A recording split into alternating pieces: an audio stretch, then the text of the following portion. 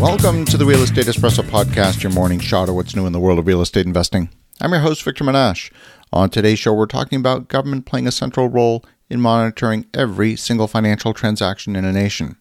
Cryptocurrency has been hailed as a way to break free from the chains of government-based fiat currency.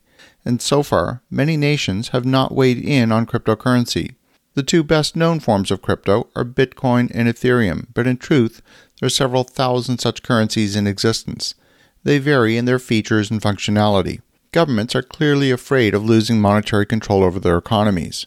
They're not about to surrender control of the money to supply to a merry band of independent software programmers. I expect we're going to see governments start to implement their own version of a cryptocurrency in order to sell the benefits of crypto to the general public. The first country to start the rollout of a digital currency is China, with the digital yuan.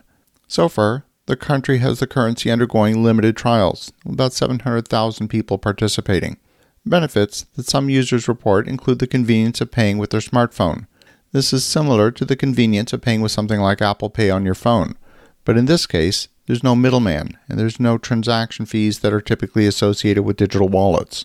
Digital wallets like Alipay or Tencent's WeChat Pay have received wide adoption in China with over 700 million users using these systems today.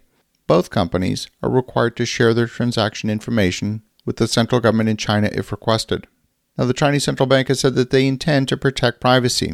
That really means that privacy may exist horizontally. If you, say, buy groceries at the grocery store, the grocer won't have any information about your identity. But vertically, the government has full visibility of all your transactions and funds. Now, I'm not a huge conspiracy theorist, but the fact is, giving government full oversight over every single transaction in the economy represents a massive invasion of privacy. And if you think this is only happening in China, think again. The president of the Federal Reserve Bank of Cleveland made comments last September at the Chicago Payment Symposium Conference, and in her speech, she outlined a number of initiatives underway at the Federal Reserve. In fact, legislation has been proposed that each American has an account at the Fed in which digital dollars could be deposited as liabilities of the Federal Reserve banks, which then could be used for emergency payments. Other proposals would create a new payment instrument, digital cash, which would be just like the physical currency issued by central banks today, but in digital form, and potentially without the anonymity of physical currency.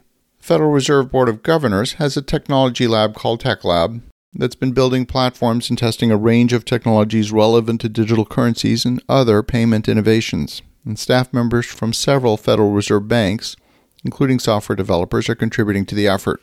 Given the reserve currency status of the US dollar, the Fed feels it's important that they're at the forefront of R&D when it comes to digital currencies. Now, we've all heard the worries about the amount of money being printed and the inflationary impact of money printing. If this inflation results in loss of confidence in the dollar, which it could, there may be calls for a reset of the currency. We've seen this sort of thing happen before in history. Happened in the United States with the continental dollar. If there's going to be a currency reset because of a loss of confidence in the dollar, there's no doubt that the replacement will be a digital currency. But not every country is embracing digital currency. The Indian crypto community is closely watching whether the Indian federal government will ban cryptocurrencies, including Bitcoin. A cabinet note regarding cryptocurrency legislation is being finalized and is soon to be submitted to the Indian cabinet. The latest information regarding Indian crypto ban comes from Reuters, which reported on Sunday of last week that India will propose a law banning cryptocurrencies, fining anyone trading in the country or even holding such digital assets. It's clear that governments the world over are scared of losing control over the flow of money and taxation in particular. Back in 2016, India attempted to stamp out the underground black market economy by banning the larger denomination 500 rupee and 1,000 rupee notes. These notes are not a lot of money. We're talking about the equivalent of $20. Overnight, they literally wiped out 86% of the cash in circulation overnight. India's economy has been largely a cash economy, with only about 1% of the population paying income tax. The move to eliminate cash was designed to make people part of the banking system, in order for government to tax transactions that were happening on Main Street with zero taxation. They don't want cryptocurrencies because they're already having a problem taxing the population, and they'll lose further control over the ability to get tax revenue. In October of 2020, a 56-page report on the benefits of digital euro were presented to the European Central Bank. Christine Lagarde, president of the ECB at the time, was co-author of the report. Now, I don't have time to go through all the content of that report today, but suffice to say, every single major central bank is looking deeply at the question of what to do with digital currency. One of the major impacts of crypto that's rarely being discussed is the impact on the shift on the global banking system. If you're keeping your cash in your own digital wallet located on your phone, then what happens to all the bank deposits? If there are no bank deposits, how is the bank going to have sufficient funds to lend money out? Well, of course, they don't have enough money now. They only keep 10% of the loans on their books in deposit reserves, and in some European countries, only 3%. As we look forward to a world of digital currency, you can also look forward to a future of digital surveillance of every single transaction in the entire economy.